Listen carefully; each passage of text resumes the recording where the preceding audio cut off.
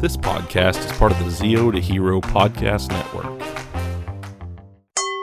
AvenuePodcast.net. This is Ted DiBiase, the $1 Million Man. And I want to encourage all of you out there to listen to Give a Dad a Podcast. And remember, everybody's got a price for the $1 Million Man. Hello, all my beautiful people. It is time for another episode of If You Give a Dad a Podcast. And this is actually my last interview recorded episode of the year. You will find another one just a little later in this week. It's going to be a little different. But this one is the last interview that I do of the year. And it was with somebody that I really enjoyed talking to. And that is Travis Truebourne. He is known as the Iron Referee. He has reffed all over the area. He's got about 20 years experience in the business. And I'm very excited to talk with him today. We talk about all kinds of stuff. We kind of just run the gambit when it comes to different subjects on this show. And I think you guys are really going to enjoy this episode. And for those of you who are here just to listen to the Travis Truebourne episode, welcome. I hope that you enjoy what you hear. And I hope that you stick around and listen to some of the other great episodes I have here as well. So, if you guys are as excited as I am, then let's get this show on the road. If You Give a Dad a Podcast. Hey, Dad. So where did you actually train at? I made a really good career out of being able to bump, sell, and I had a punch me face. I wasn't about to call you dad, so. Seriously? I felt like I was in an anime or something. People get really mad at those videos for some reason. Like it triggers certain people. Yeah. Bloop. Wow. I was actually lost as an infant, and I was taken in by a traveling group of independent wrestlers. I love it. I'm excited for this one. Bro. Get punched in the face on the daily. Do you always do these interviews with your shirt off? What? Man, this guy won't shut up.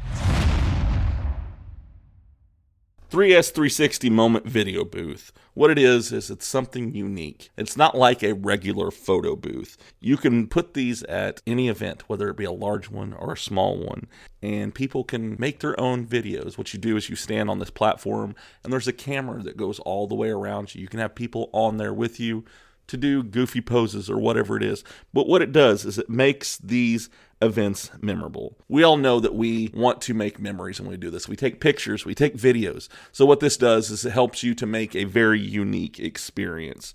And the cool thing is when you have this device there, it is immediately shareable to your own devices. So reach out to 3S360 Moments Video Booth today to get them at your next big event. You can reach them at 3S360 Moments Photo Booth at gmail.com. I will have the email address in my show notes, but to make those events memorable, to have that unique experience, get them out there today. All right, everybody. So this is actually my last recording of 2023. The next episode that you're going to hear will be something completely different, but I'm very excited about this one. It's actually, this one was somebody who was referred to me by Thrash. As you know, he was my Christmas episode last year, and we talked about Christmas metal music and all kinds of stuff.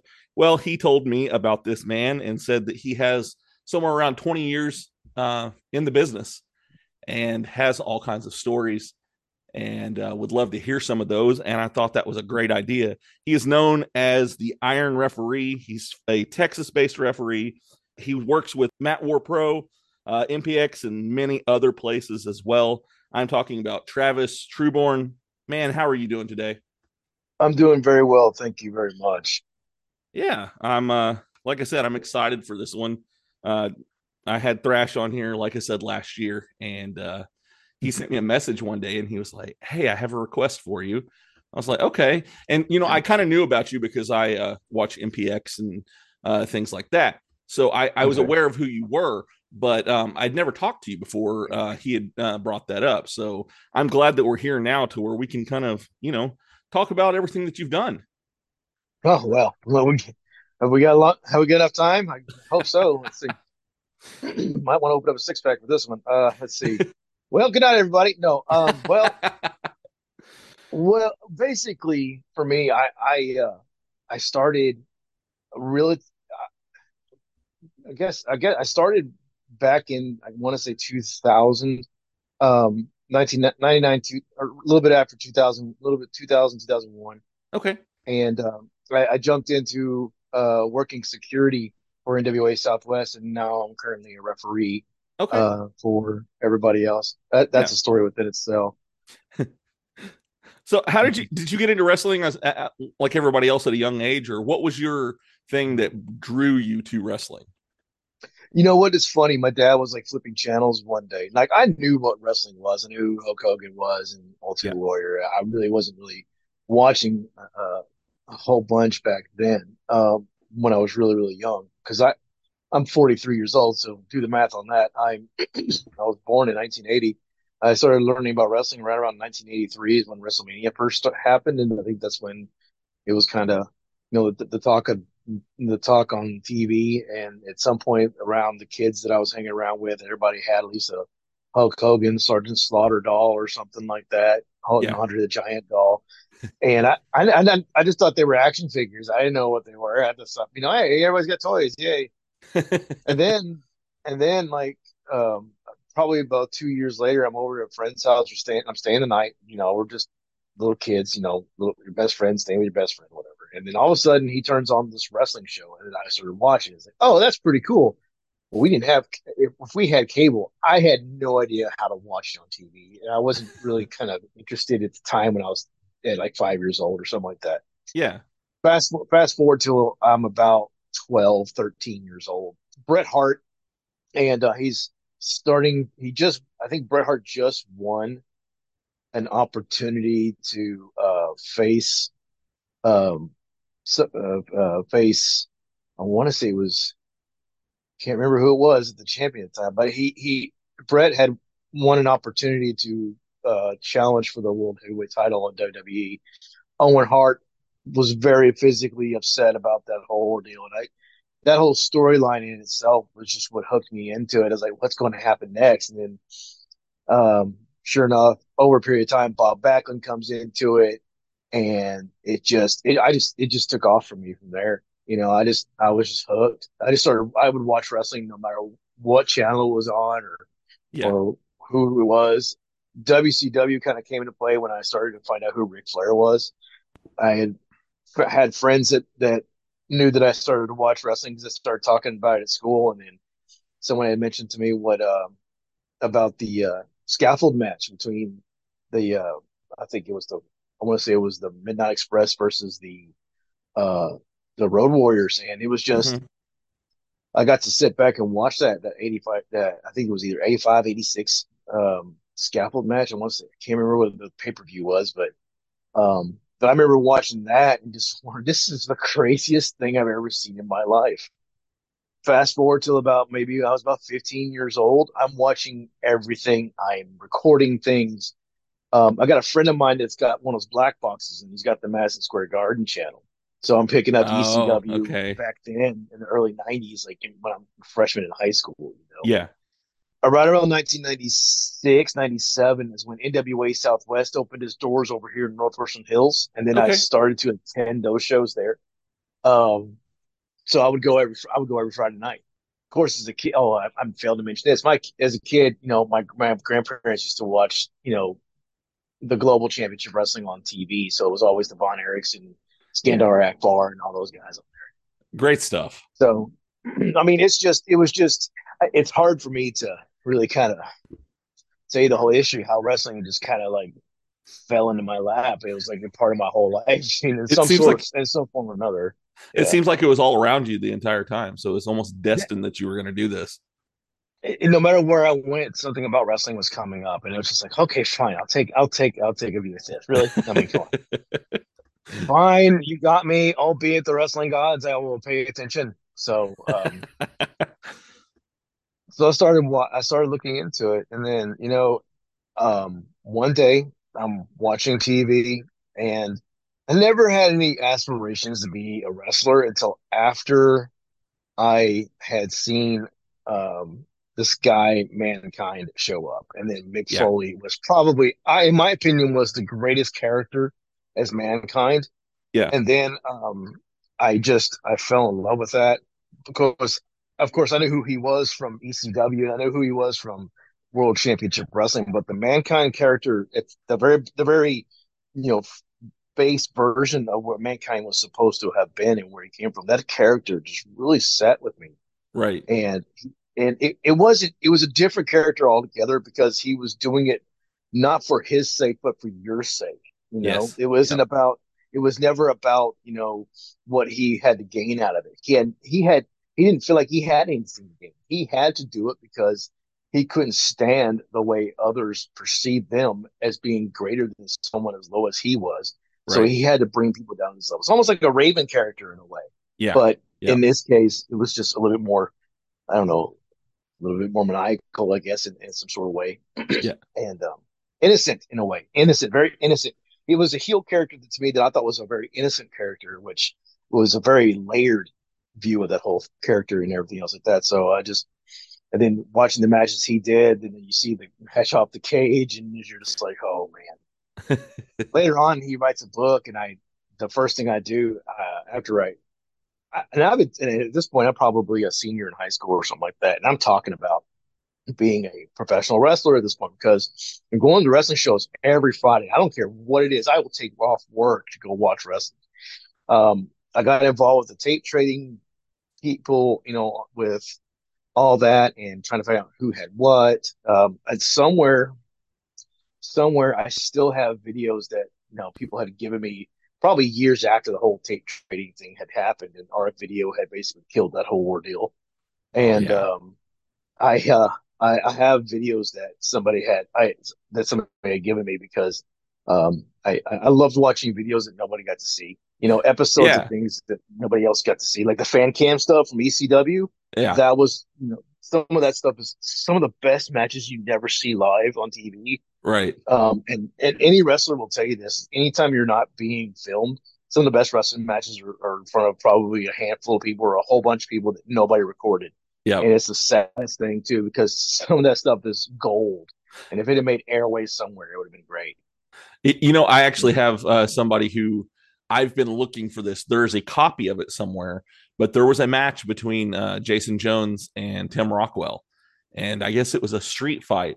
And everybody tells me how great this match was. And there was one person that recorded it, but nobody can find the recording for it. And that's something. Yeah. It's if we could find the recording. I know. Just in case the Tampa Bay Bucks weren't put on top of it for whatever reason, no one put a piece of tape over it. Yeah. Don't need the greatest hit. Don't need the greatest hits of Golden Girls being recorded over on top of this because he couldn't stand to watch that match. I mean, I have to know. I have to know. Yeah. I went to graduated high school, went to college very next day.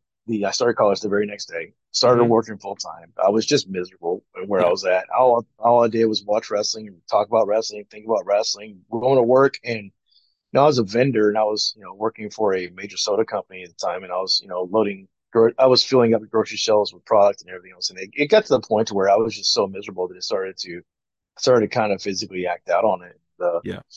Eventually, an opportunity came along for me to move back up here to the Fort Worth area, and I got here, and no sooner did I get here that I started, associating all my friends from high school back then, and my friend Cody, and I'll give him credit to this because my friend Cody Wiggins, that I went to high school with, he's probably the guy that was my foot in the door.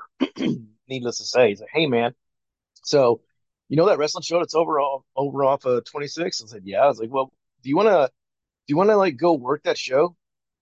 Yeah, absolutely. Yeah. Okay. So you're my cousin, and we're gonna make sure that we can get you in because you keep you in the family. Oh, because that's how you did it back then. I mean, Yeah. back in the earlier 20 years ago, Yep. you had to know somebody to get in a lot of times. I mean, you could get in to the wrestling business and work for a show, but to get into work for a show was they did everything they could to protect it at the time because it was hotter than nails on a tin roof back then, and at that time, there were 3 organizations. There were um, countless other independent shows that were going on at the time. Everybody's trying to make it to the big time. Everybody's stepping on each other's feet.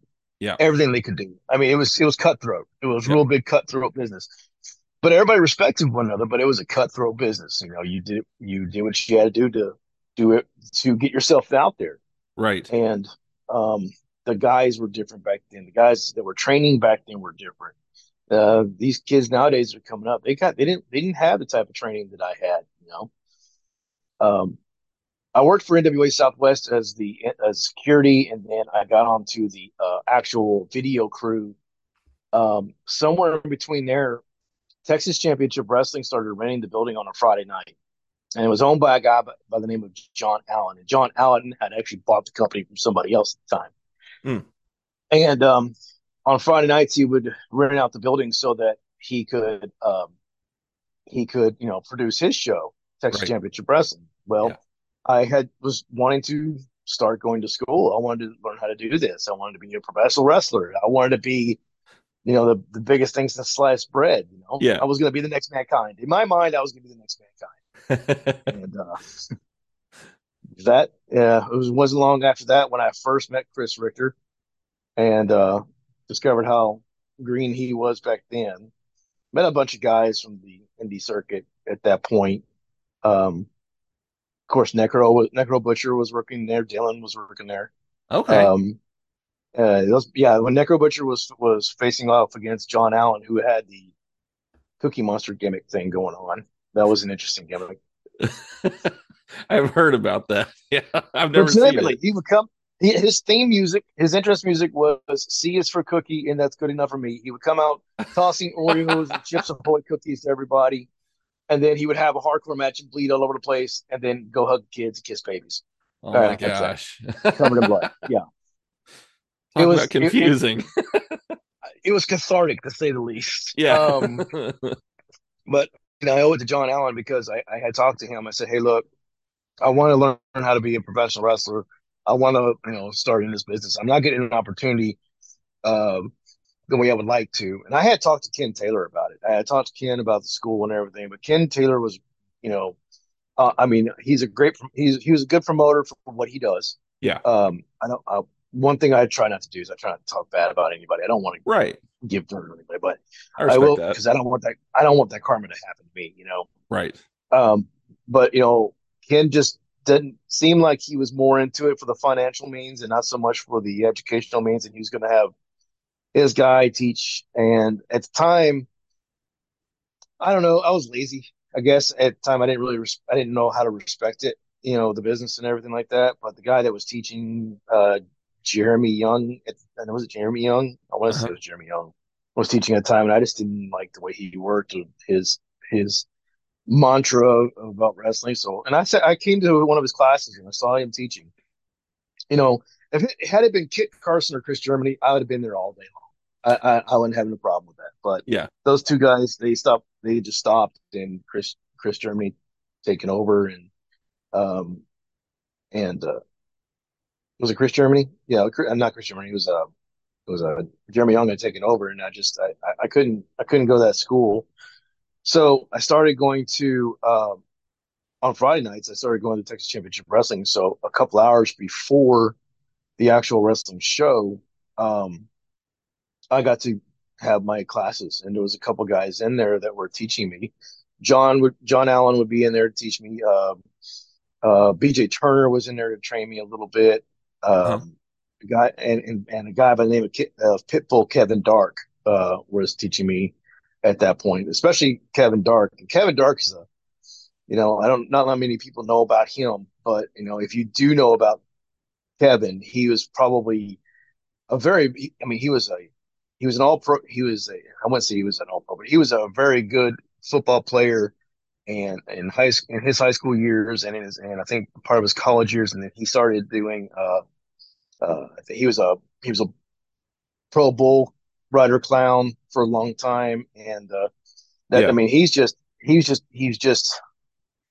of those calm, cool, and very nice guys, and but he's a blood. But when you put him in the ring, ring the bell, he's a bloodthirsty animal. I mean, that's just the way that guy was. He Right. just looked like he would eat. He would just tear you apart. He just he would never go out of his way to hurt me, but he always made sure that I understood Right. what we do in the business.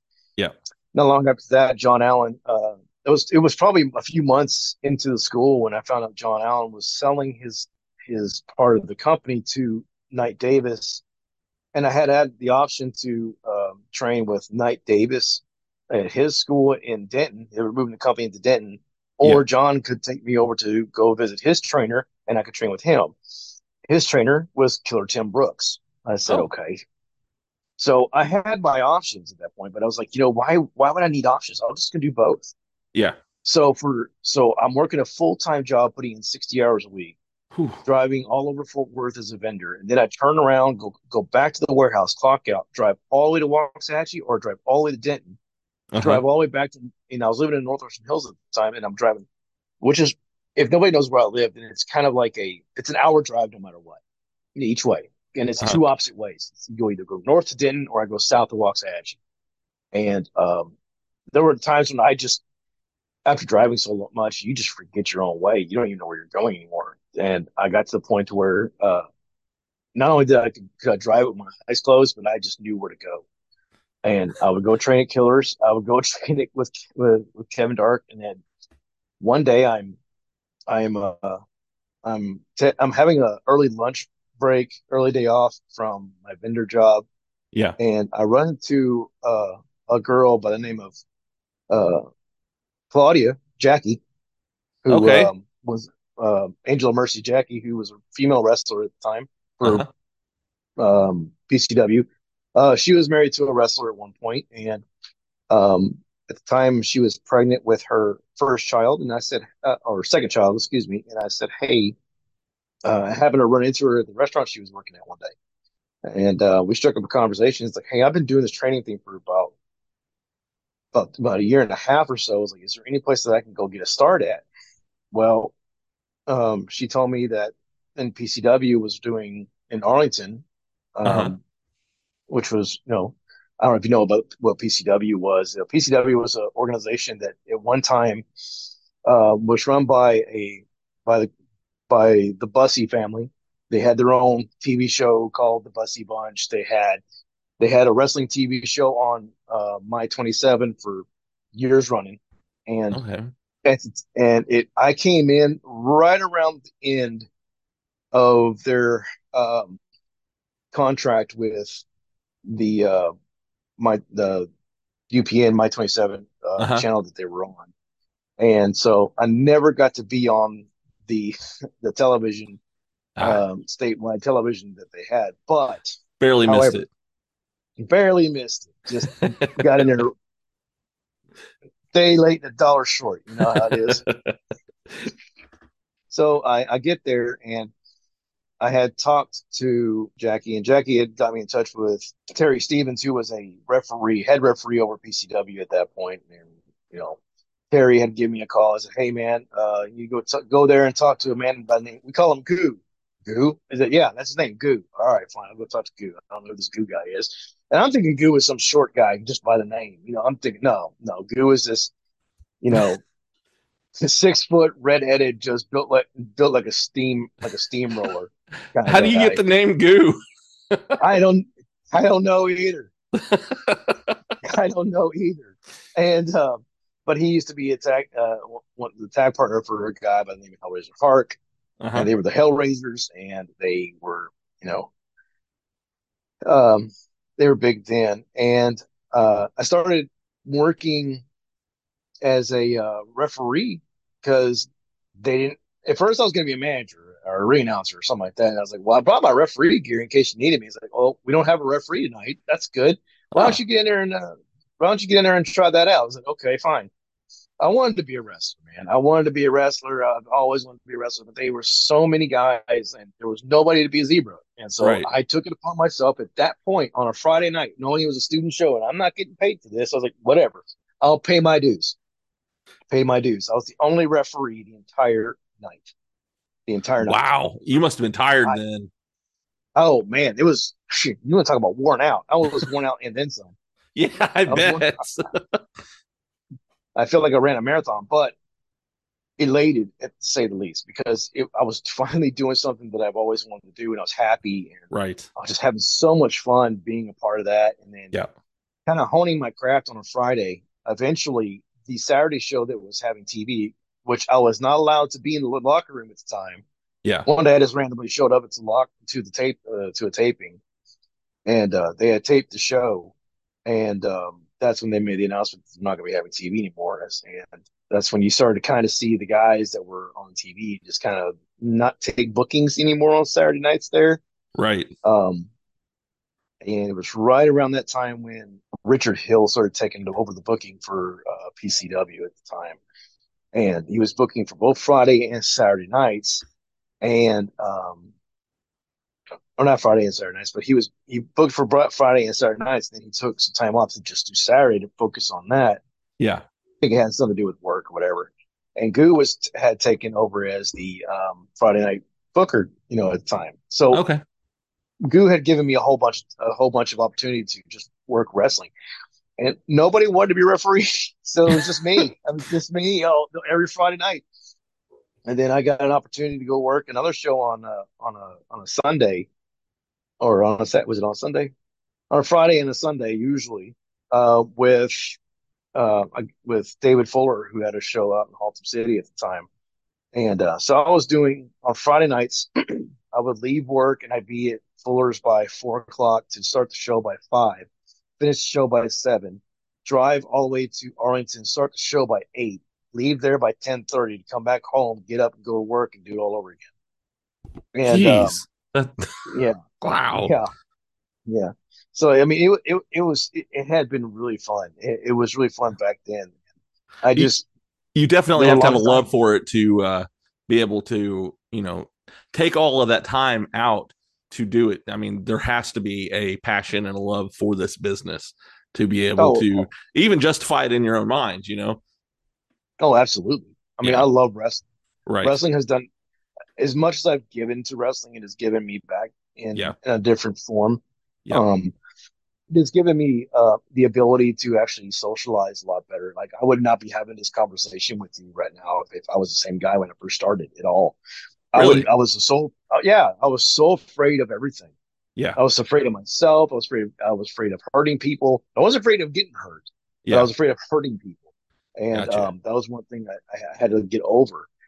And being in around the boys with all those with a lot of guys that had egos, but in all rights, you back then you used to talk about how that guy has a big ego, whatever. Yeah, well, there's a reason why you have it. It's because we care enough about this business in order for us to keep going. So, Right. there are certain things that we appreciate about it. We have this vision, and sometimes our visions don't mesh well with other people, and it doesn't make sense. But it's just a matter of communication when it comes right down to it. That was ultimately when I found out that was the hardest thing is people didn't know how to communicate. Yeah. But I'll never regret working with. I'll never regret working both those nights, even through the transitions of Friday nights when Steve DeMarco took over as Booker after Richard had decided to, kind of take a step back for a little bit.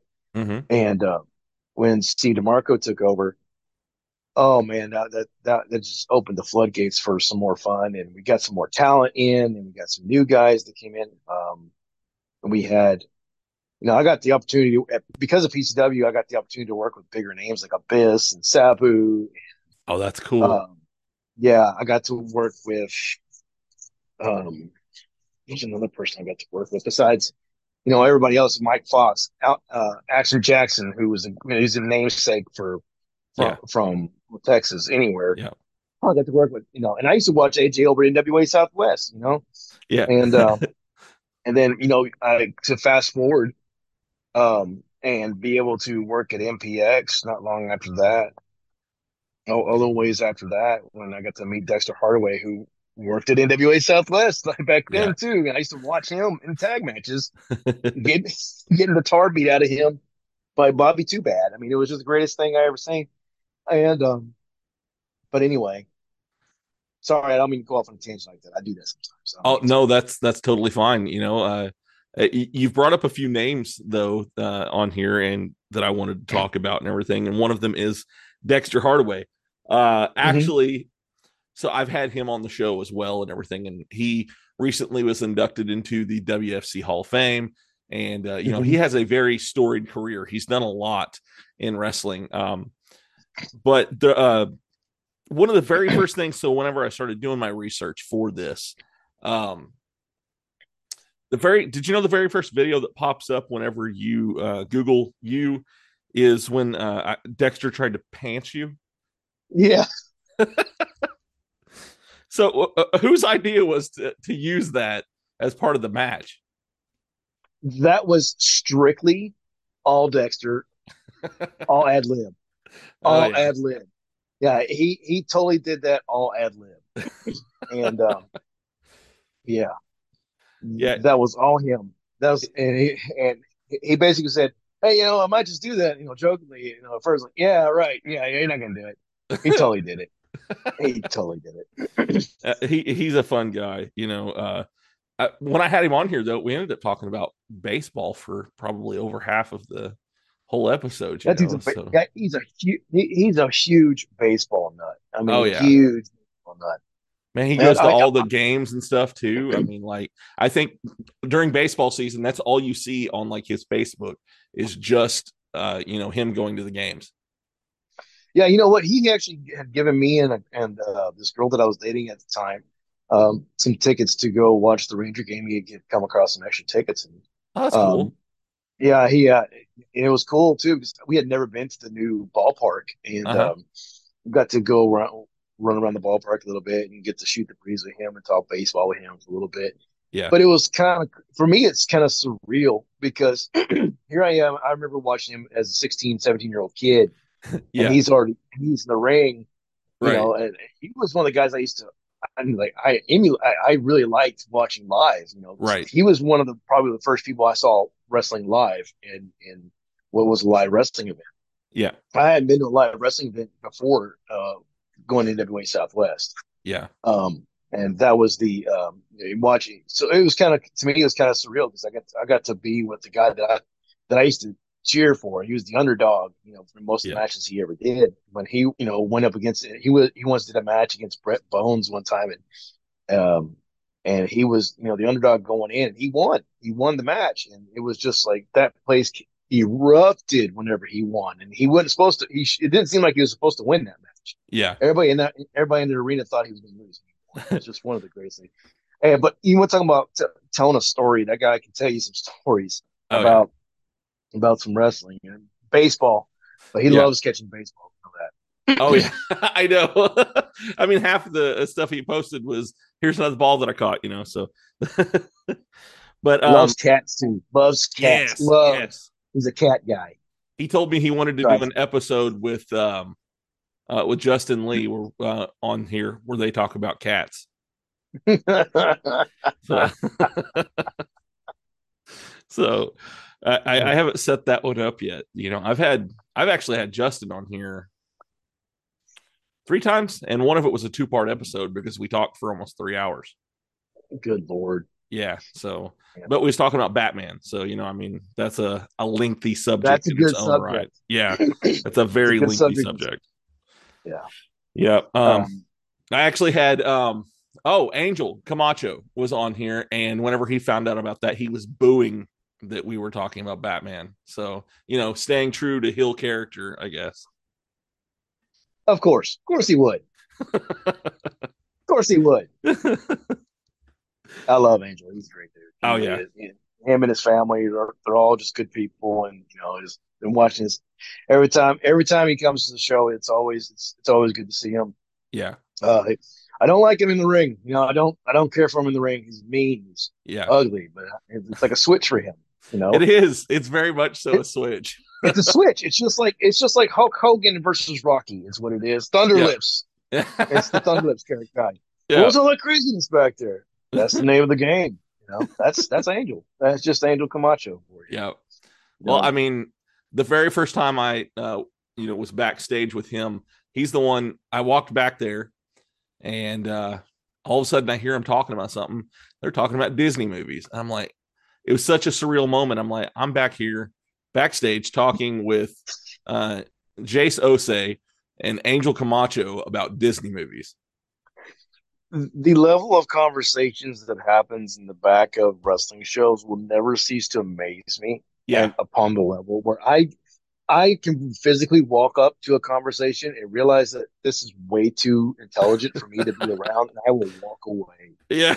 Because because when people seem to sound like they know what they're talking about, and I have like a very small, minute idea of what they're talking about with a very little idealized opinion, which means absolutely nothing to this conversation and it brings nothing toward it, I'm just going to go find somebody else to talk to because that's just what I do. I don't want to. One thing I don't like, stupid, and that would have been the moment that I would look completely unintelligent whatsoever. Yeah. It's just funny because then, you have other people that walk up and they're like, oh, what are you talking about? Oh, well, this is my favorite movie, and that was, like I said, it was my first time backstage because, I've been working with a local company here doing backstage correspondent. And the conversations, like you said, it just kind of blows you away what you come across. The only thing that I usually contribute a lot of times to conversations is usually whenever things in my life are going pretty well and I can actually sit down and I can focus on certain things because I have ADD brain. I forget things so quickly. I got you. And that's why a lot of times I go over the matches quite a bit with the guys because I want to know what's going to happen a lot of times when we're doing things. And I don't want to take away from their match or take all the heat away from them. Right. But oftentimes enough, I'm playing into the character of being an official and can do that. And I get and all due respect to the people that come to watch our shows. And then they start chanting my name for standing up for myself or something like that. Yeah.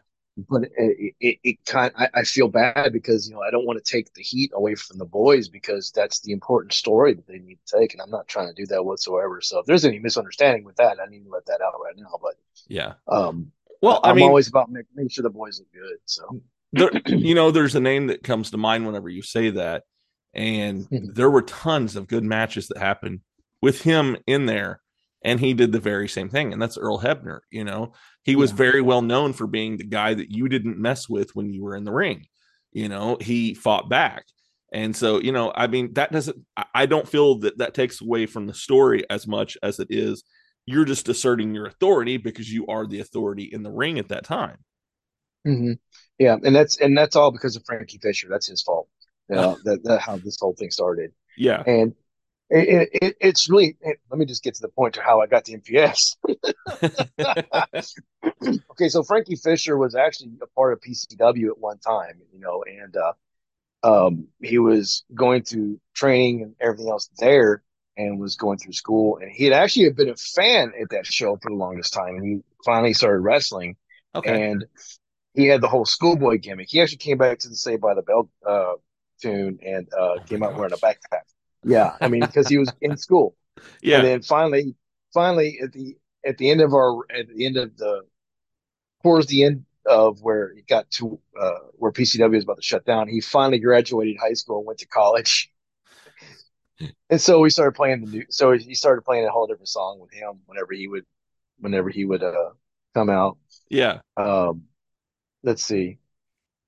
He would be like him versus Aaron Eagle and his brother Cub or something like that, and he'd have a tag team partner like, I don't know, maybe Karrion or Kane or maybe Stephen Murphy, somebody. Yeah. And Frankie was always the guy that would just say the most silliest, most sarcastic and just off the cuff jackass types of things to say.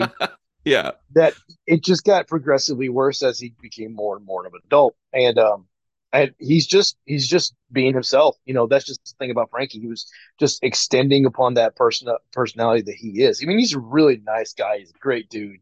Yeah. I've got nothing bad to ever say about him. He helps everybody he can, but he's a grown man. He takes care of his own. He's taken care of himself since he was 17, basically.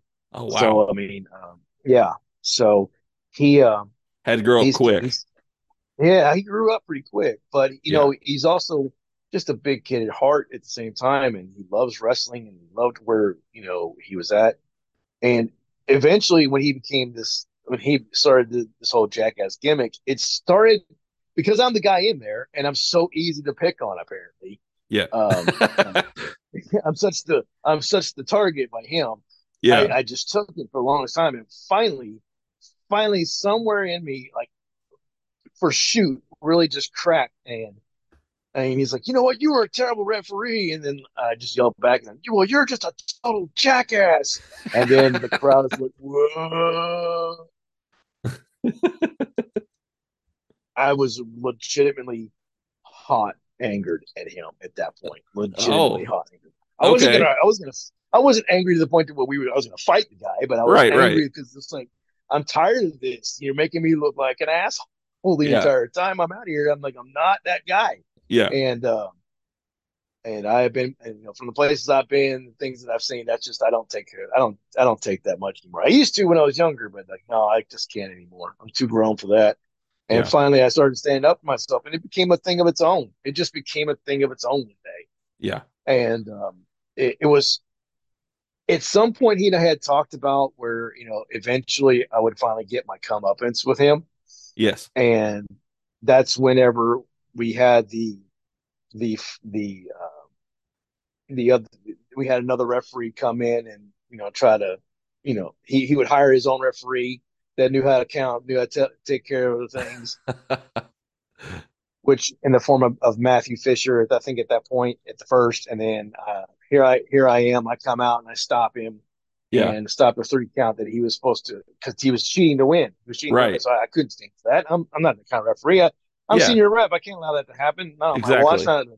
Not at Purple Rain. So I run out there and I'm like, no, we're not going to do this. So he goes count 3. I stop 3 count, pull him up, and I tell him, he pushes me. I said, you don't push me. So I pushed him back. He went to give me something, gave him a kick, stunned him right in the middle of the ring. And I was like, that's when everything changed for me. I just became that guy, and I became that Earl Hebner like character. And Is that where you get oh, the Iron Referee moniker from? I Is get the all Iron this? Referee. No, the Iron Referee moniker was basically because when I started at PCW, like I said, I was doing the show by myself.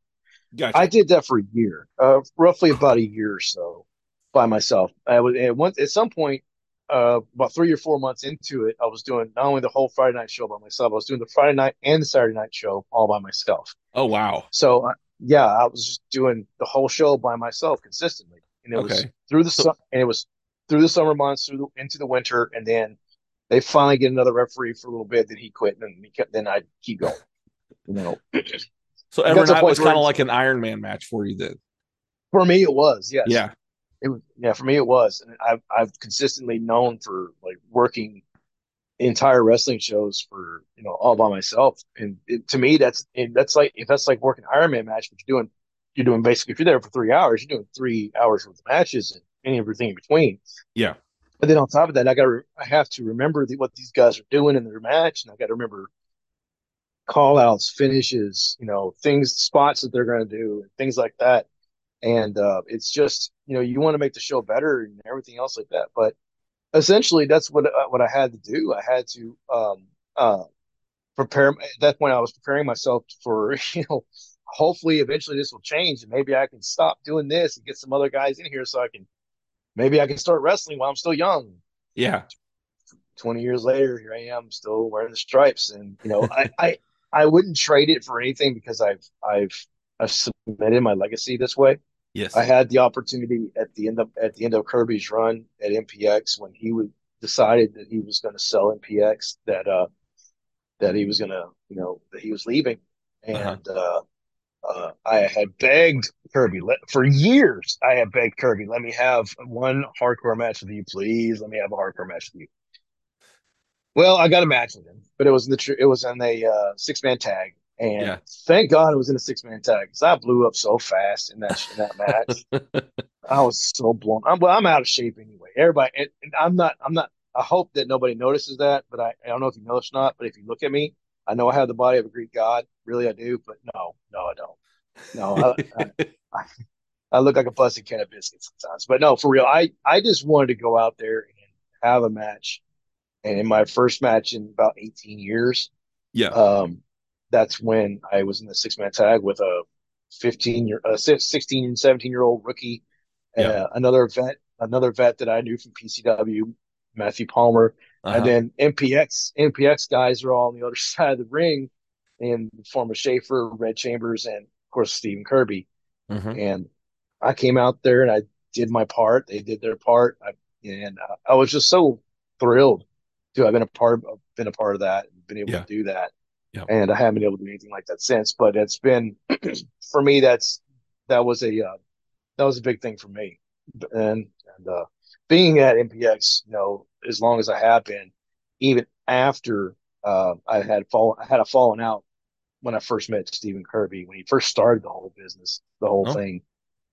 Yeah. Oh, that's a story by itself too. Yeah. Okay. Yeah.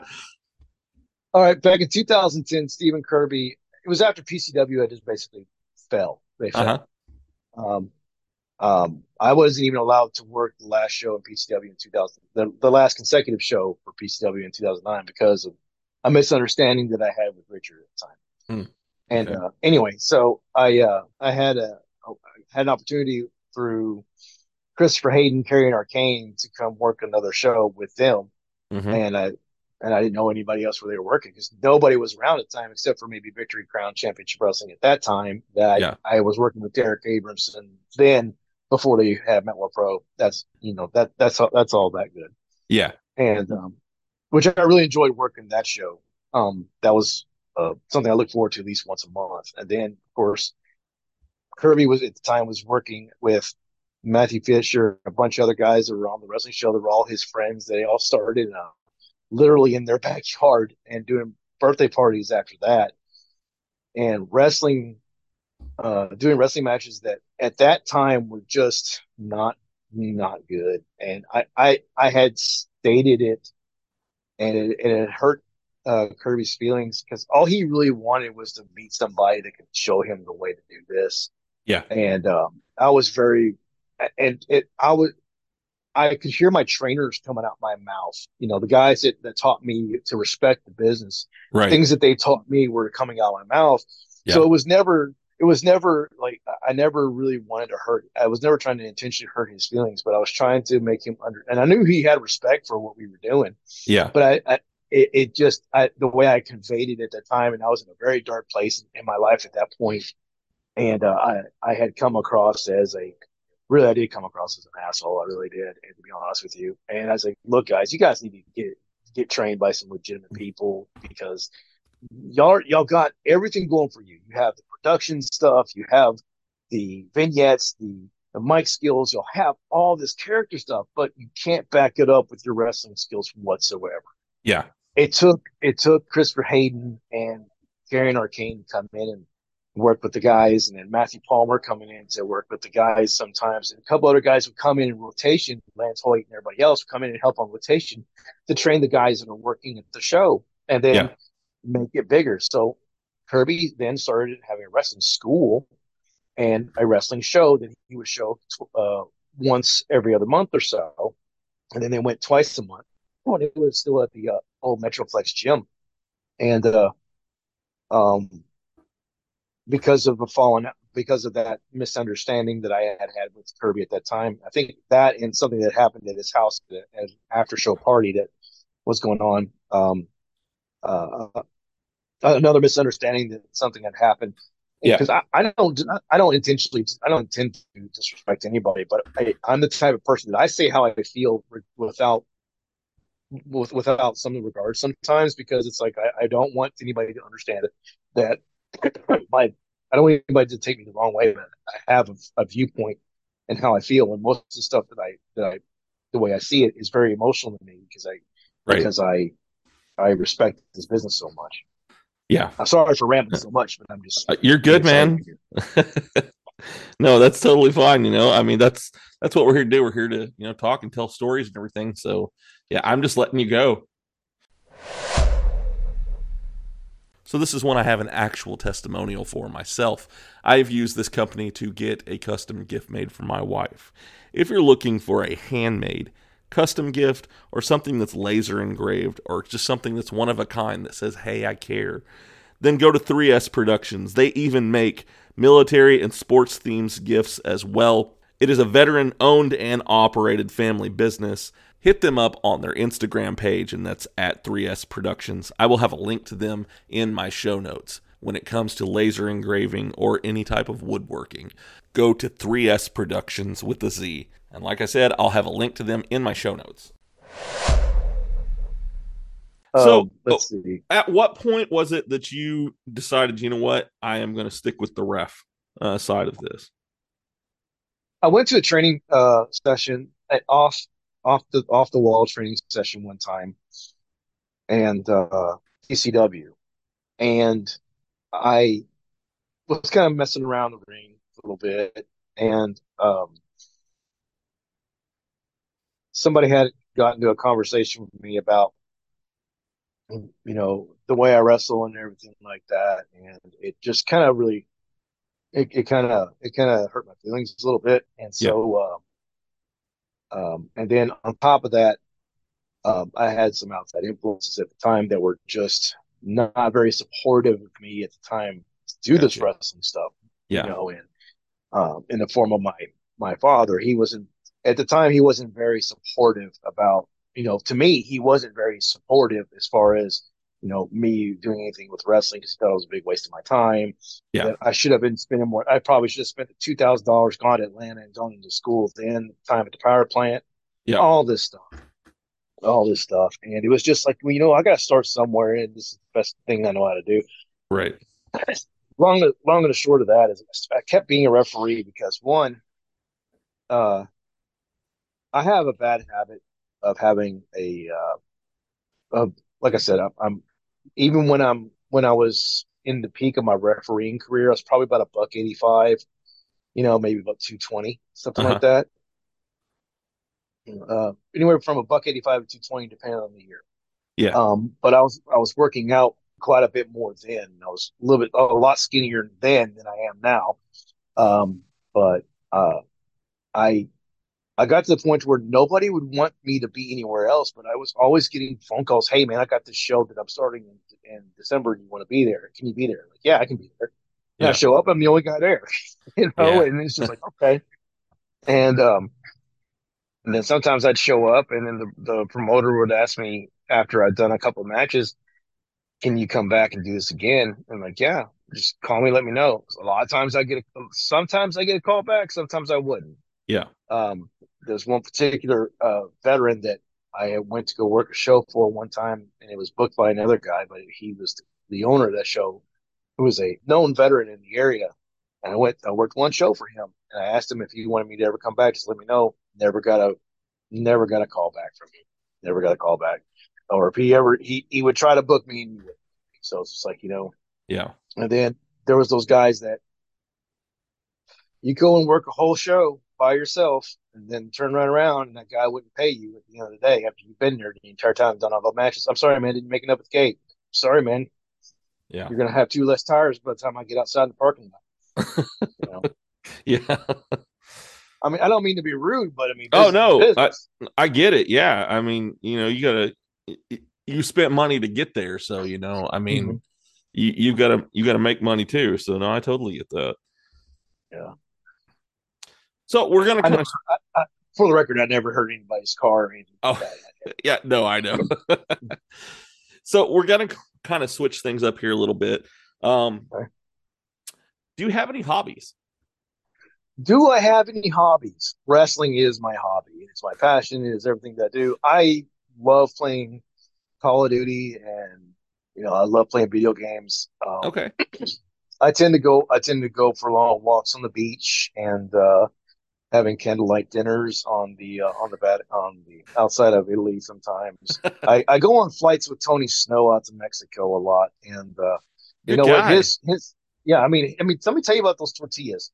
When Yeah. he says that when his grandmother makes some good tortillas, his abuelita makes some tortillas. He ain't joking. Those aren't even the best ones that she makes. I'll tell you that right now. And those are not even the best ones that she makes. The best ones she makes, she saves just for the certain people. And man, was I fortunate. Um, my real hobbies, I tend to, like I said, I do play video games. I'm a video gamer, Yeah. and that's been my lately. That's been my hobby. I'm a mechanic by trade, so I Okay. like to tinker around with cars and bikes and things like that. Um, Another hobby, I like to go. I started going fishing not long ago. Every once in a while, just kind of do That's catch and nice. throw. Yeah. I love anything that involves just peaceful activities that I can just kind of relax. And I'm not around a lot of people that are kind of noisy because Yeah. I like to get away from all the noise a Right. lot. Just the way my mind is. I need to just center myself. Yeah. Um, Well, and let's fishing is see. a good way to do that too. I mean, I Yeah. have days where, like, I'd go fishing and I'd barely Mhm. get a bite, and it was still one of the best days I'd had because it was just quiet, just me in the water, you know? Yeah, I'm actually discovering new things because I quit drinking last year, and Okay. that's been a huge change in my life where I've been because I'll keep my personal life short. I was an addict for a long time. I was an alcoholic for a long time, and I just kind of I kept it to myself. Everybody knew that I drank beer, but they didn't know how much I drank, and I Yeah. just unfortunately for me, it's got me in some trouble, and Yeah. because of that, I had to quit. And now my only thing that I do is try to find anything that doesn't involve any activities that have to do with that. I mean, I can go places, I can go do things that Right. everybody else can do. I just got to be careful about, you know, the type of people that I'm around and the type of activities that I'm around based on that. Yeah. So nowadays, what I do is like I said, I'll go to movies and do the simple things. I like to shop. I like to go shopping and not buy nothing. That's what I like to do. Go look. I like going places to eat that I have never eaten at before, just to say that I've eaten there That's and cool. try their star dish. I'm a hamburger guy, so I'm on Yeah. this quest for the best burgers in Fort Worth and Dallas. So that's what I'm doing right now. Okay. What's your best one that you've come across so far? The best one that I've come across so far was Winfield's out of Oak Cliff. Okay. Yeah, yeah. That's the. Okay. I mean, this place is smaller probably than your garage, and cut in half, and then it has bars in the windows. You can call Oh. your order in, an hour later it'll be ready, but you better be there because it'll be given away to somebody. Um, it is one of Hole those in the rare wall. places. Hole in the wall. Yeah. It literally looks like an old fashioned jail cell. But man, I tell you what, the burgers that come out that joint. Oh Yeah. man, Yeah. worth the drive. You said this is where now? I want to say it's Winfields. I think Winfields. it's in Dallas, It's like in Oak okay. Cliff. Okay. Yeah, I want to say it's like Oak Cliff, or like Duncanville, DeSoto, something like that. Hmm. It's I over there in that area somewhere. I'm very much a hamburger guy myself. I love finding a good cheeseburger, and my favorite one though, we'll kind of go on food here for a minute because I like my food and everything, and I like a nice bacon cheeseburger with a fried egg on top. Hey, Yeah, that's what I'm talking about. The it, protein deluxe. exactly. Yeah, it's that's the best way to have it. My kids even know, what dad's favorite cheeseburger is that one. So but yeah, you can't go wrong with that. Yeah. That's another hobby I've done. I've started uh, like in the summer. This past summer, I was doing TikToks, and I'll find something that I really like, and I'll just kind of create my own little music video or something like that. Not that I'm Yeah, not a good video maker, content maker, or anything like that, but something to do. yeah. Well, I Um, I duetted you today on one of those. So oh, you did? Yeah, I yeah, saw that. yeah, Yeah. yeah. From Whose car are we going to take? yeah, exactly. Yeah, That's such a great movie too. So I need your help. I can't yeah, tell you what it is. You never ask me about it later, and we're going to hurt some people. whose car are we Whose gonna car? take? Yeah, exactly. It's one of the Yeah, best lines in the entire movie. it Now is. that's what I'm calling. That's your best friend. That is your best friend. Yeah. Whose car are we going to take? No questions. Let's just do No it. questions. Yeah. Let's just whose car are we going to take? That's the only question I got. Yeah. Don't Yeah. worry about it. So you're a movie guy, you said. it. Is Yes. there any that you've seen that, what's your favorite movie? My favorite movie without any ado, Uh-huh. would be Rocky. Is Rocky. Rocky. Okay. Yeah, Rocky is my favorite movie of all time. Okay. Man, and it's because it's a love story. Yeah. It's not only just a love story for a man that loves what he's doing, but it's a love story for the man that's doing what he's doing, has gone through a lot of different heartaches and everything else. You can just see it. The man's broken. The man Yeah. is broken, but he finally got an opportunity to do the one thing that Yeah. he never thought he would ever be able to do. And he's got it, and Yeah. he's worried that it's all going to crash, before it even starts. So yeah, Yeah. that's Rocky. Rocky 1, 2, and 3 are probably my favorite movies by far. I got you. You can't go wrong with Stallone. No, you can't. Yeah. Anything he does, it's just gold. Anything. That's anything. I remember there's a movie, I don't remember what it was called, but it's one that he did with Dolly Parton, to where she was trying to make Rhinestone. him. Is it Rhinestone? Yeah. And, Rhinestone. Yeah. And trying to make him a country music singer. That movie was great. But the ones that we watched the most in our house is probably the Rambo movies. And I've recently, my son watched the first two of them with me and my wife, and he likes them. In fact, my wife likes them so much that was like a date night with that last Rambo movie that came out. We went to Longhorns, and then we went and saw Rambo in theaters. So Yeah, I didn't understand that yet. I still haven't really quite figured that one out yet. The last one? I think, yeah, the last one, it didn't seem like it was I don't think still. I don't know. I don't know. I love the Rambo series. Yeah. I love the original First Blood was probably the best one. 100%. But to say that, and to see to see him progress all the way up until probably that one when he was in Burma, where he's back at the ranch. Yeah. I don't know. I don't know how to feel about that one just yet. I liked it, but I don't feel like it was kind of it just didn't feel the same.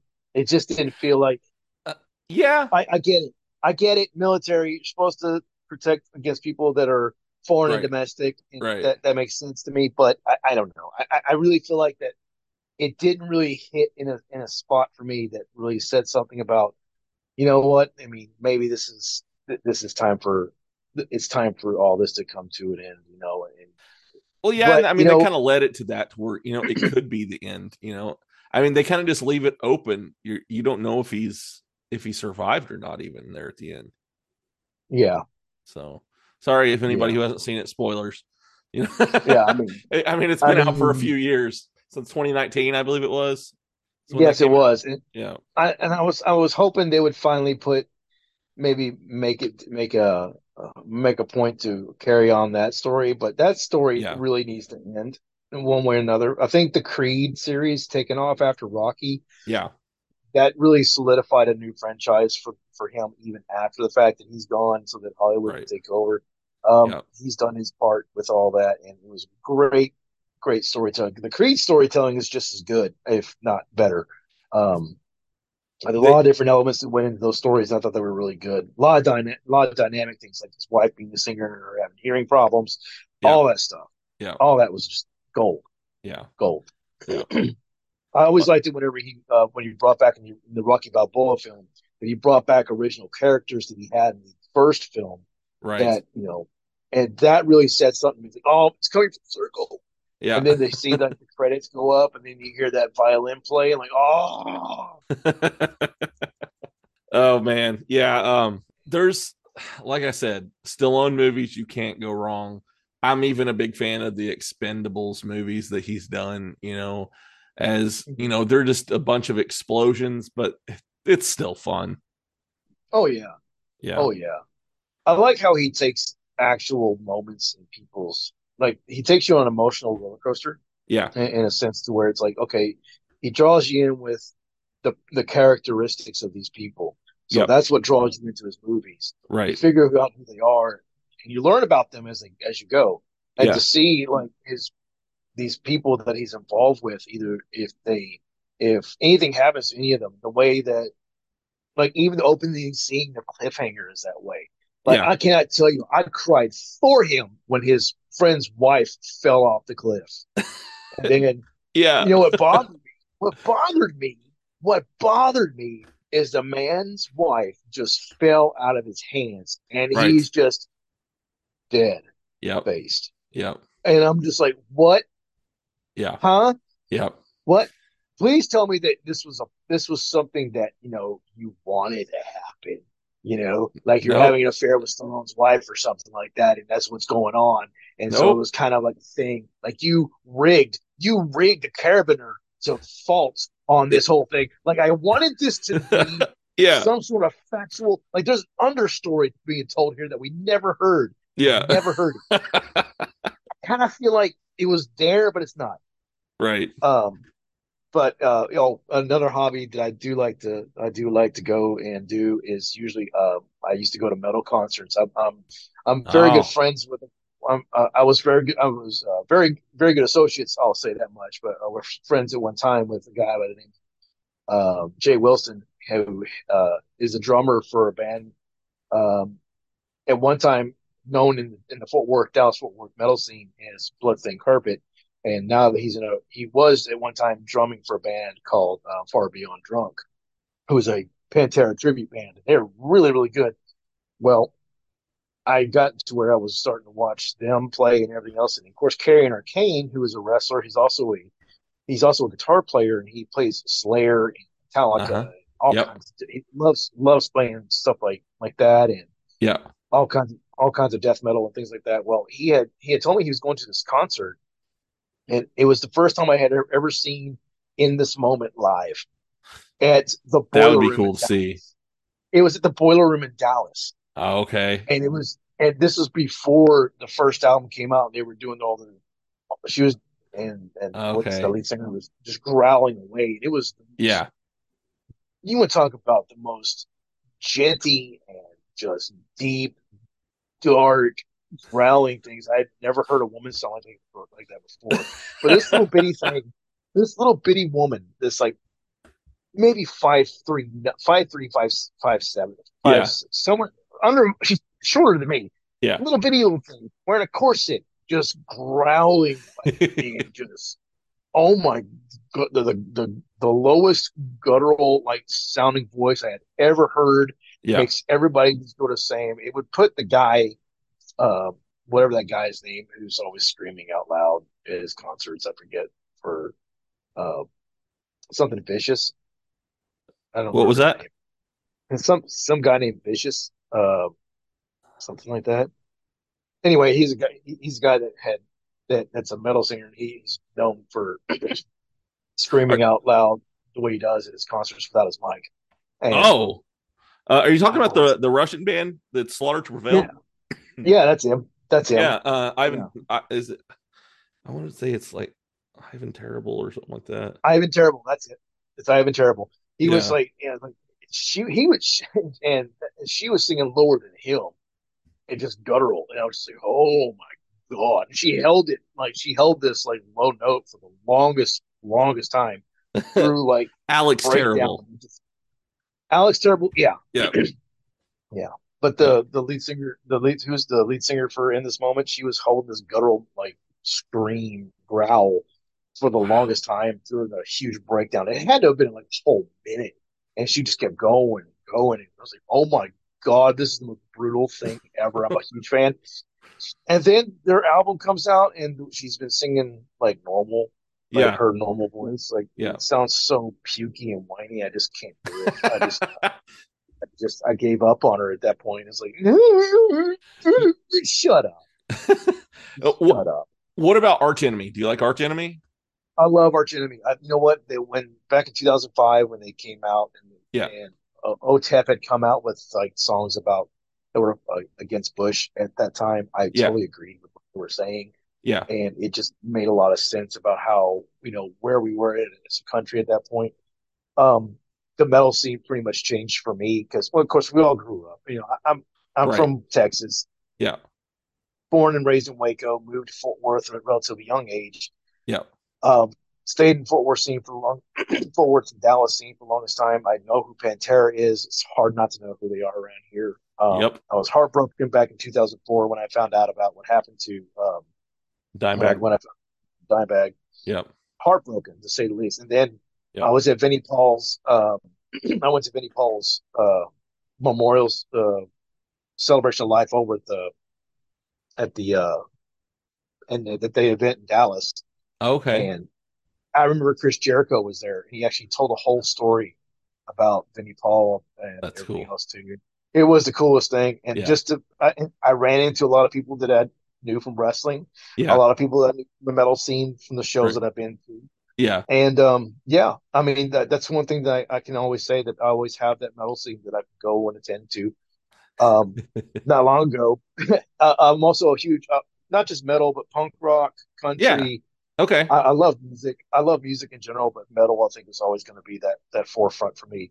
I get My that. favorite metal band of all time is going to be Typo Negative. That's one thing Okay. that me and Chris both share. That's our favorite band.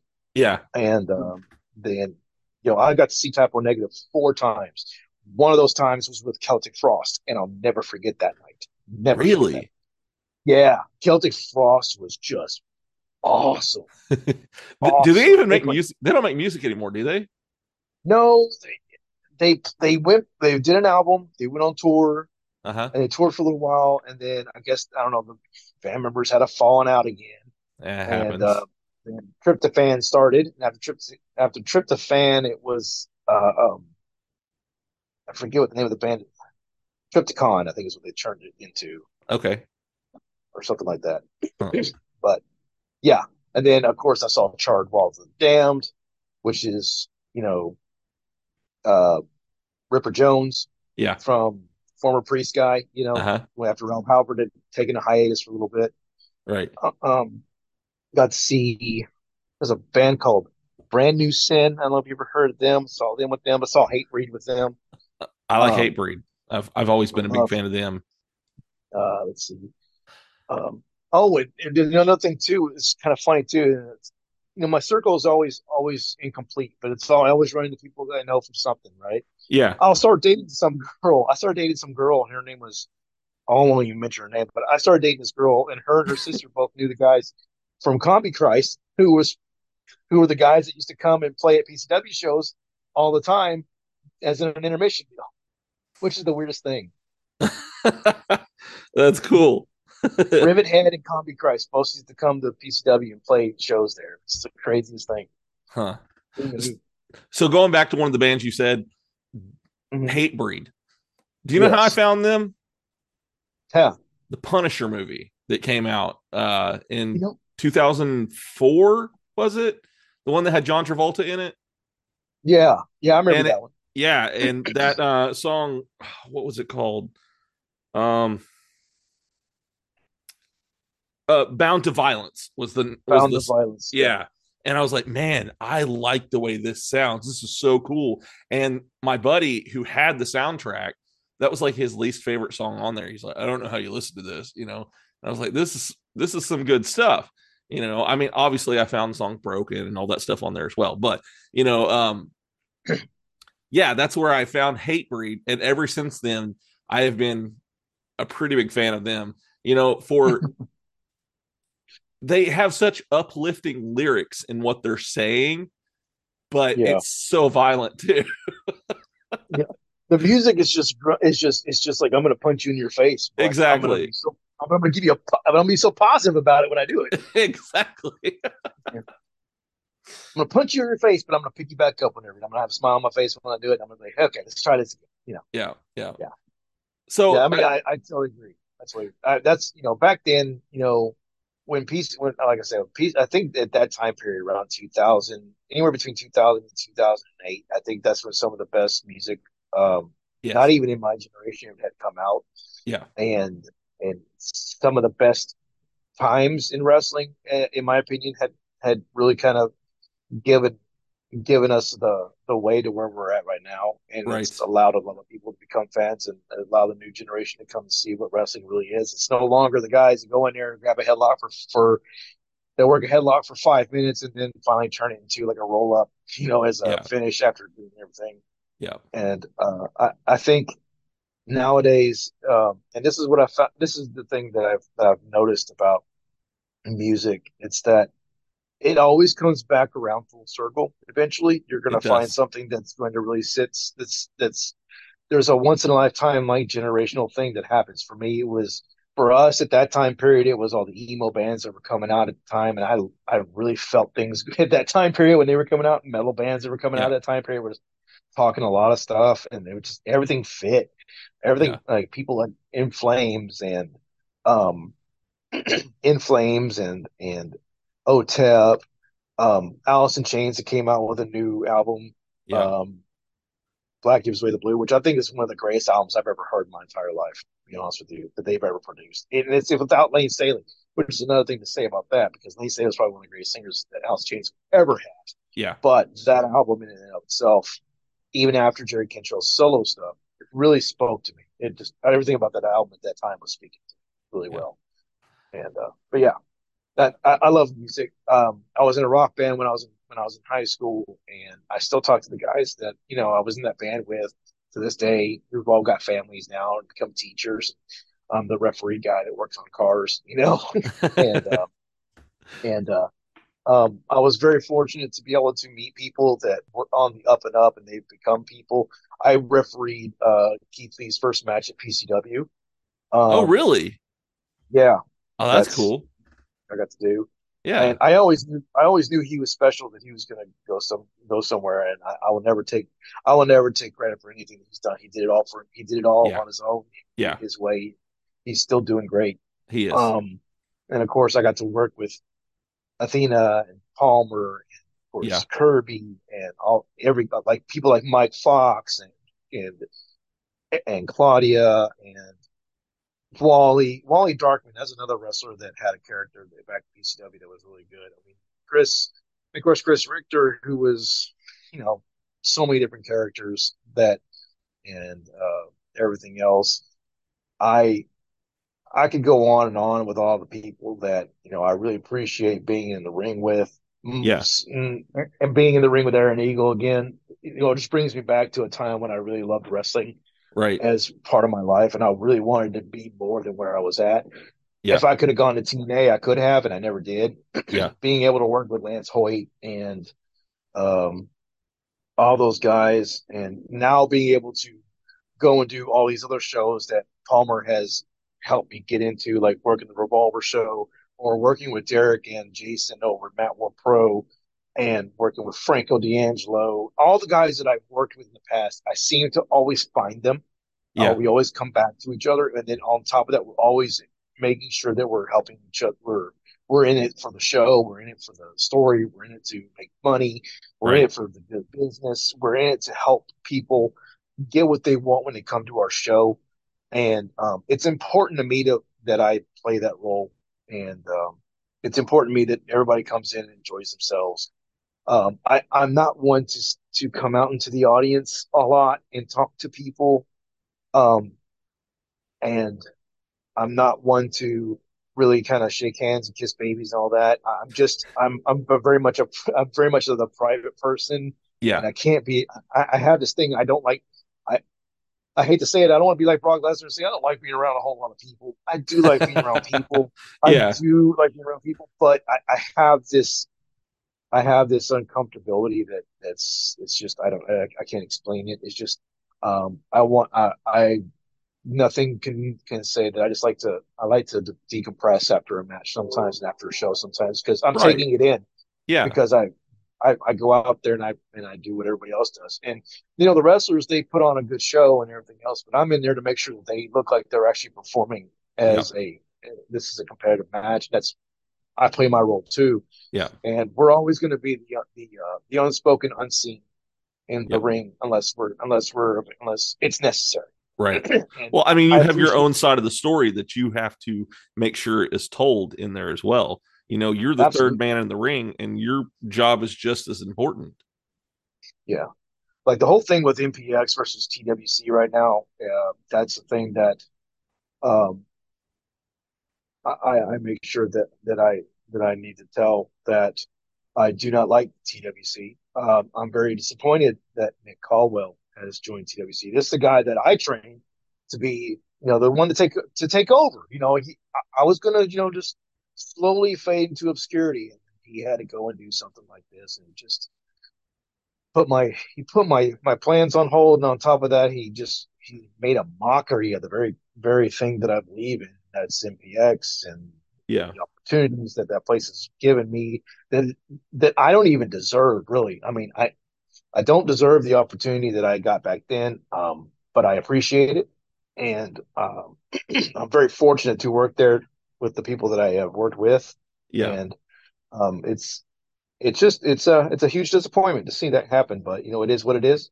Yeah. So I hope that eventually that he comes around and realizes the error of his ways, but time will tell. Yeah. Yeah. So I just have a little bit more that I wanted to ask you on here before I get you off. We've kind of come up close to the hour mark on here, and so who's your? I didn't get to ask you this a minute ago, but who's your favorite wrestler? Oh man, jeez, you know what? I can't even mention his name, but you know who I'm talking about. All right. Yeah. His performance.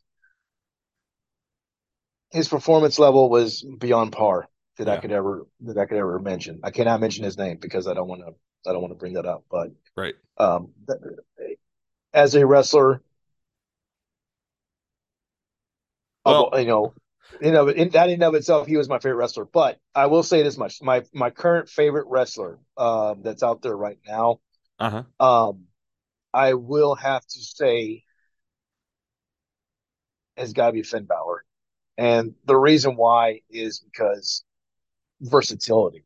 Yeah. Um, he's just he's that guy that has. But here's the thing that I'm waiting for to happen. I'm waiting for him to finally get the opportunity to get that belt back the way he deserves it, because Right. the man hurt his shoulder, and it's like he never had a real opportunity to prove himself back after that. Yeah, And definitely. you've got all these other guys that are coming up and everything else. Don't get me wrong, I like CM Punk, and he's probably him and his name have transcended things. Yep. But do I think of him as the best wrestler in the world? No. Eh, he's one of the best in the world. Yeah. Uh, but the best wrestler I've ever seen in my entire life has to be Bret Hart. That I mean, he's the guy that I got into wrestling to when I first started watching. Right. And I will always say that Bret Hart is probably the wrestler to watch. If anybody wants to do study a tape or anything like that, watch just how he does things. It's just completely sound. Yeah. Everything he does is fluid. It is complete. He's protected everybody he's ever been to work in the ring with, and there's that. But if I was going to be a wrestler like anybody else, I'd want to wrestle like Mick Foley. That'd be who I wanted to be. But Mick Foley, yeah, he's great. So my brother actually, for years he was like, yeah, I wrestled with Mick Foley and stuff, and I was like, oh, okay. My brother passed away in 2016, and I never really knew much about his wrestling career in Oklahoma. Well, a few months ago, my sister-in-law sent me this flyer from 1989 in Pryor, Oklahoma, and it had my brother's name on there, and one of the other names on there was Cactus Jack as one of the wrestlers in there. And I was able to send it to somebody, and they put it up on like a Oklahoma vintage wrestling page. And just from that, I was able to find out where that happened at, who the promoter was, and what the promoter actually did for a living in real life. So I was like, this is so cool, because I really haven't got to know that much about his wrestling career. And yeah, so Mick Foley, he always said that. He was like, oh yeah, I used to wrestle with Mankind. And I was like, oh, okay, didn't really think much about it until I saw that. And I was like, this is really cool. Here's a story I can tell you.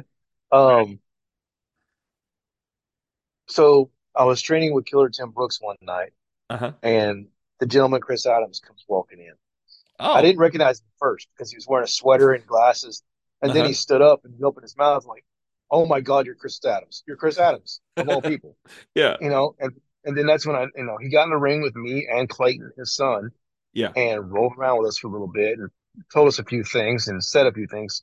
And he was just dressed normal, jeans, white off-colored shoes, basically untied, practically untied. He had a gray Yeah. sweater that had like a hole in it, and he had his hair in him. It's kind of messy, but he had these big, thick, like old aviator-looking glasses on.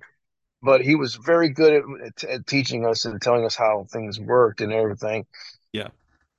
A week later, I'm over at Killer's house. A week or two later, I'm over at Killer's house, and we find out that Chris got murdered. Oh wow. I'll never forget. That was my first and only interaction with Chris Adams. Uh-huh. And it was that's and that was the only time that I ever met him, and it ended in tragedy. Wow. Um, yeah, it was sad because uh, it was long after that that we did the Killer held a student show at the Waxahachie convenience center out there, and I got to be the referee along with another guy that was one of the students there and everything. Yeah. And it was me. I was refereeing Clayton and Killer versus Chad Hart and somebody else whose name escapes me. I can't remember who it was, but it was not. It was. I think it was both Chad and Gary Hart were guys that were there at the time, Uh-huh. and I think it was like 19, maybe no, I was like 20, 21 years old at that time, Okay. and being in there with those guys from the world class era, it Yeah. just meant that, and the second generation wrestler. Here I am, first gen, trying to get in, and Yeah. yeah, it really meant a lot to me when I got to do things like that. Um, Being in the ring with the guys. But yeah, I mean, I think if I could go back in time, if I could go back in time, that I could probably change a couple things that I've done, and probably would have focused more on wrestling, Yeah. been more involved with it. Right. But I don't know. I was facing a lot of things at that point. Battling addiction and facing my own demons at the same time, Yeah. dealing with family issues and things like that. It just kind of all for me, it was a very emotional time and part of my life, and that's when I guess that my escape was music. So I would always focus back on going to metal shows and things like that, when I could have been more focused on what I was doing. And I might not be having this conversation with you. I might be somewhere else. Who knows what things Right. could have been? But looking back now, living where I'm at right now, I have no regrets. I'm very happy with where I'm working at and what I'm doing, and with working with the boys that I'm working with, and I get to talk with them, and I still talk with some of the guys that have taken their boots off and decided to call it a day.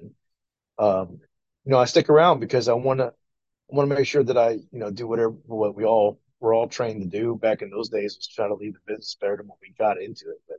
Yep. So there was something I ran across when I was doing some research on you, Mm-hmm. and says that you know Irish Sign Language. I know what. Irish Sign Language.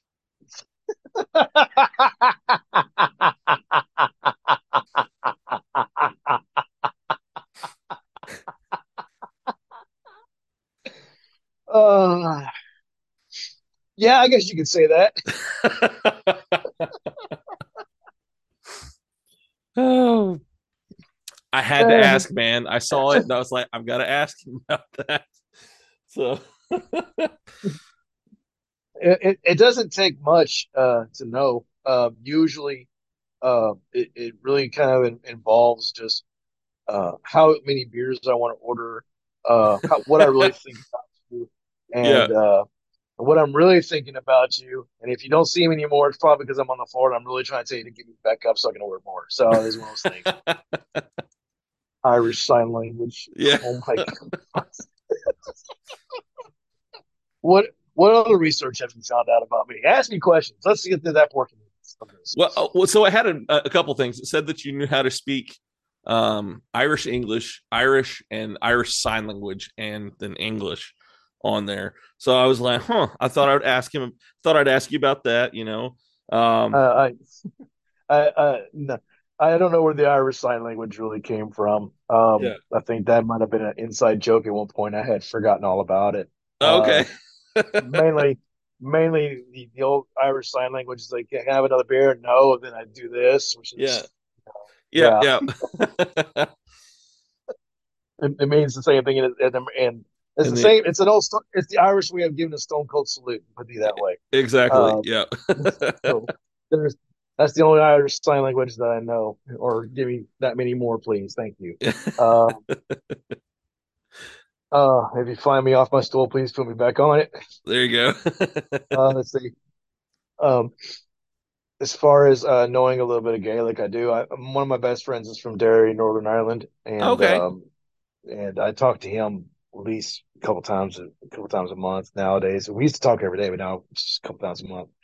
But he was also one of the guys that that really kind of helps me keep on the straight and narrow and everything like that because he That's knows what I'm good. going through. Yeah, And that's good. even though I'm off the sauce and he's still on it, we still crack jokes and Yeah, every definitely. once in a while, every once in a while he'll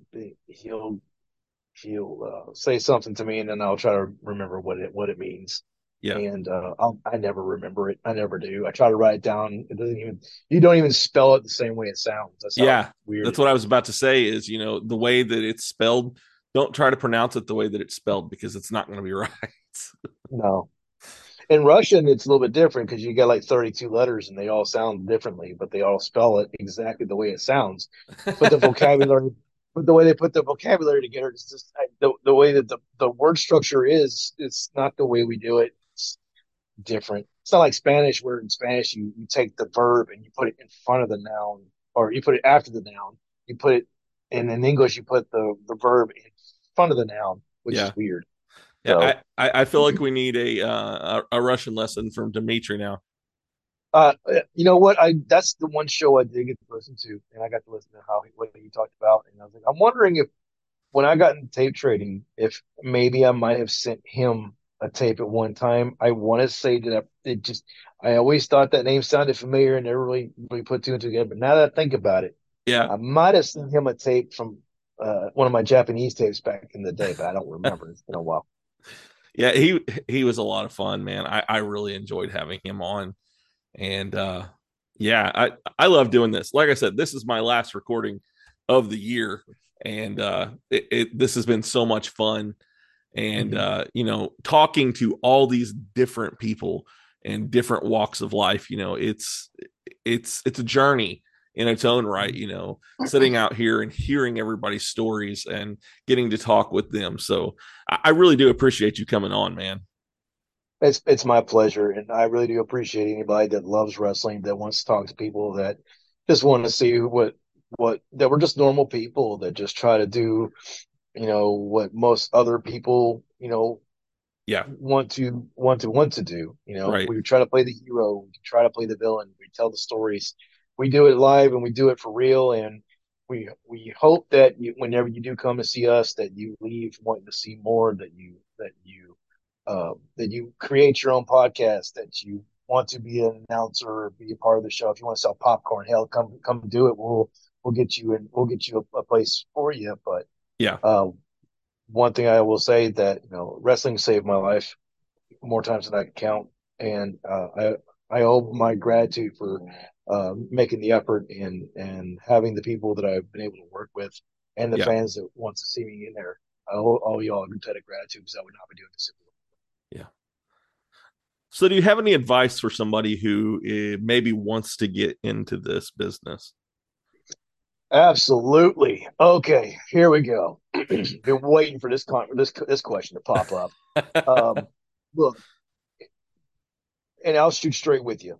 All right. You can go and be a professional wrestler. Anybody can do it. Anybody can do it. But it takes a very special person to make it to the very the big names, to be in the WWE, to be in the AEW.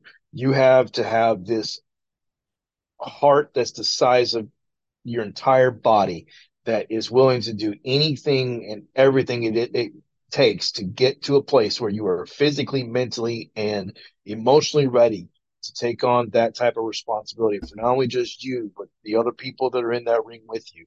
If you want to really start learning to eat right, take care of your body. If you want to go to a wrestling school, go to a place where people have a reputable teacher. I Yeah, will say that one of the best places you can come to is at MPX because you have Matt Palmer who and you have Athena who comes in there and does her training as well. I mean, that's one of the greatest minds that you could possibly ever talk to, because they've been to the big top. They've been to the big time. They can tell you all the ins and outs on how to make things, better for you as a wrestler and you as a performer. Go to Booker T. Barrett Brown is a good person to go and learn wrestling for. My point is, excuse me. My point is, go to a school where people have actually made a name for themselves, and don't go learn from some guy that's going to teach you on top of a bunch of barrels and some plywood with some garden hose as a rope in his backyard. Go to a reputable school that has a facility where you learn how to not only to perform, but to protect yourself in this business. Yeah. And the rest of it will come in time. All right. Don't expect to be a world champion within your first year either, because that's not going to happen. Yeah, I mean, they're trusting you with, being the and face don't of that go company. to a place, and don't go to a place that touts that they have a world heavyweight champion. I'll just say that much too. Yeah, I'll just say that. Well, yeah, you can have a champion, but you can't have a world champion. I'm sorry, that it just doesn't make any sense. Right. So, yeah. All right, man. Is there anything coming up that maybe you want to talk about or announce? Yes. One thing I will say is that I will be performing at Metroplex Wrestling on the regular every Saturday night in Bedford, Texas. The show always starts at 8. We open doors at 7:30. You can catch the first half of our show on Twitch. I also perform at Mat War Pro.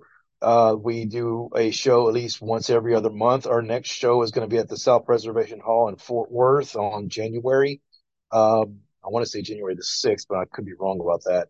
I have to check my calendar. But we are going to be performing at the South Preservation Hall, and we have we have a very good. It's different than what you see at MPX. It's 2 different shows, but it's also wrestling. We're not trying to compete with one another. Yeah. We're just performing for everybody else. If anybody is interested in having bookings, please feel free to contact me on my Facebook page or on my Instagram, and I will be more than happy to discuss terms and conditions on whether or not where I can perform with y'all. If that's the case, then we'll go from there. Right. And thank you, sir, for allowing me to ramble on about absolutely nothing on this wrestling show that you have. And I'm sorry that I completely wasted your time, and I didn't tell you anything that you needed to know. Oh, no, this has been great. I mean, I call it If You Give a Data podcast for a reason, because you never know what's going to happen on here. Oh, yeah. Well, I got more stories. If you ever need to hear some more, just let me know, and I'll be back on. Definitely, man. Well, I appreciate you coming on, and I can't wait to set it up to get you back on, man. All right. I'm looking forward to it. And for all those that are seeing the last show of the year, you're welcome. It was me. It was me, Austin. It was me all along, Austin. Have a good one, man. All right. Bye. Generic audio commercial, Zio to Hero, take 43. Hey, listener, it looks like you're having fun over here. Listening to insert generic name here. If you like what you're listening over here, come on over to the Zio to Hero podcast, where you can join Billy and myself, the bulk and skull of podcasting. If you want to listen to Ranger Powers, and you want to go into and talk about anime, Gundam... Oh, what did I make up wrong? You're supposed to say Zio to Hero is the best, and Billy and Jim as bulk and skull of podcasting is funnier than any other show out there. And you didn't say Power Rangers right. Get out of here, do it again. Dang it. Fine. Generic audio commercial, Zio to Hero, take number 44. Hey, listener, it looks like you're having fun over here. Listening to insert generic name here. God! Oh, come on! Riddle me this. What do you get when you get 3 Power Ranger fans who also write Power Ranger fan fictions and upload them on separate podcasts and YouTube channels, and you happen to put the 3 of them together and they form a unique Power Ranger storyline? Here's your answer. you get the three Ranger Bros, who is myself, Ty Tiger, the Red Cornish Ranger, Mark, and the Cosplay Dude 67. We are the three Ranger Bros, and we came up with the idea called Power Rangers Global, a storyline where 4 different Rangers from different universes team up to save Universe 2118, a universe ruled by the gods. Now, if you want to hear Power Rangers Global, you can find it on Tiger Tales, the YouTube channel, and Nerds Through Comics, the podcast, and you can find that podcast anywhere that podcast can be listened to. So one more time, that's Power Rangers Global on Tiger Tales, the YouTube channel, and Nerds Through Comics, the podcast.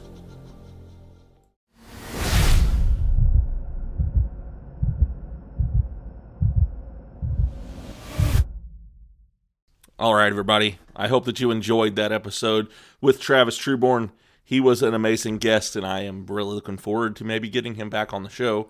I think after we got done recording, we probably talked for another hour or so, maybe an hour and a half or something. I know that it was quite a while, and we had a great time. And like I said, I look forward to having him back on the show. So as you guys know, this is my last interview of the year. I will start producing new episodes in January. So you have one more thing that comes out from me this year, and it is going to be a Christmas special. And it should be out, I would say, probably Friday or Saturday. The Friday or Saturday before Christmas. So if you're hearing this on Monday, so you've got just a few days before you get something new, a new treat for If You Give a Dad a Podcast.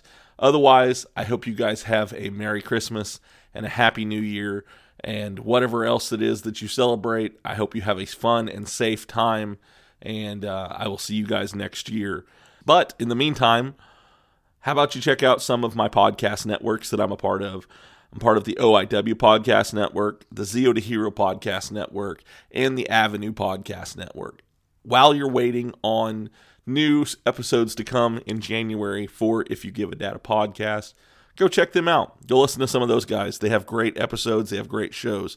All kinds of stuff that you can find there, and I think you're bound to find something that you will enjoy. Check out Cups and Teas by Stacia. She makes all kinds of great custom stuff.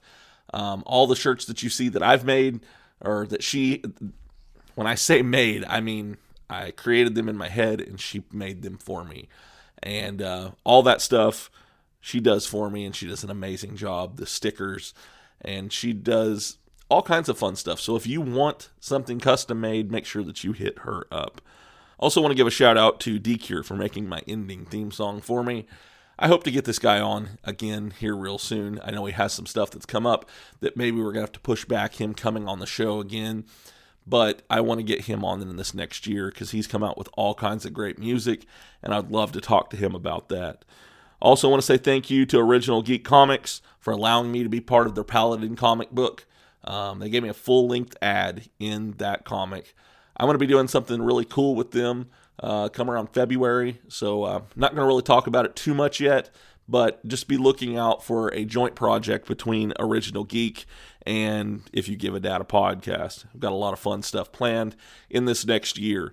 Also want to say thank you to Diamond State Wrestling for allowing me to be part of their family. If you enjoy indie wrestling and you're looking for something amazing to watch, go look them up, diamondstatewrestling.com, or you can look them up on YouTube on their Diamond State Wrestling page. You can also find the Rare Cut, which I was originally part of, but now Jake and Jamie are doing that show, and it gets you up to date with everything that's going on with Diamond State Wrestling. But keep watching what they have going on. They have amazing content, and I'm excited to see what this next year brings when it comes to Diamond State Wrestling. So you hear me talk about social media. You hear me say this every week. Go out there and follow me on social media. Just look up If You Give a Dad a Podcast on any of them, and you can find me there. I am so close on 2 different platforms to hitting 1,000 followers when it comes to Facebook and when it comes to TikTok. I am almost to 1,000 followers on both of those. So if you're not following me on there, make sure that you go and follow me on there. I will have a link tree at the bottom of my show notes that you can follow and find all of my social media on there. Also, if you want to send me an email, send it to giveadadapodcast@gmail.com. I look forward to hearing from you guys. In fact, this episode was somebody requesting Travis to be on the show. So if you guys want to request somebody to be on the show, just reach out. Send me an email. Send me a message on Facebook. I will try my best to get that person on my show. I've got some big ones that are coming up that have already been scheduled for this next year that I'm extremely excited about. And I think you guys are really going to find these as to be a treat. This first month in January, the ones that I have scheduled, it's a mixture. There's all kinds of great stuff that's going to be going on there. And I think you guys are going to have a blast hearing all of these. But as you're listening right now, make sure that you go out there and you rate and review this episode. Tell me what you think about it, whether you like it, whether you don't. Leave me a 5-star review if you like it. Also, make sure that you like, share, and subscribe to this and hit the notification bell. That way you are notified the next time something comes out for iGadap. But like I said, go out there, rate this episode, review it, tell me what you think of it. The more people that give me a 5-star rating, the more likely I am to be discovered by somebody else who would love to hear this show too. And as I've always said, I believe this show is for everybody. So make sure that you share this with everybody around you. So we have come to the end of the very last interview episode of the year, and it is time for Billy's favorite part of the episode, and that is Dad Joke of the Week. Why couldn't the sailor finish the alphabet? He kept getting lost at sea.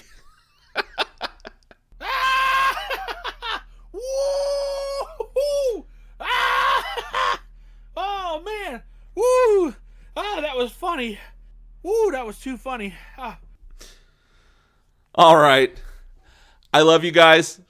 I hope you have a wonderful week, and I will see you next time. Bye.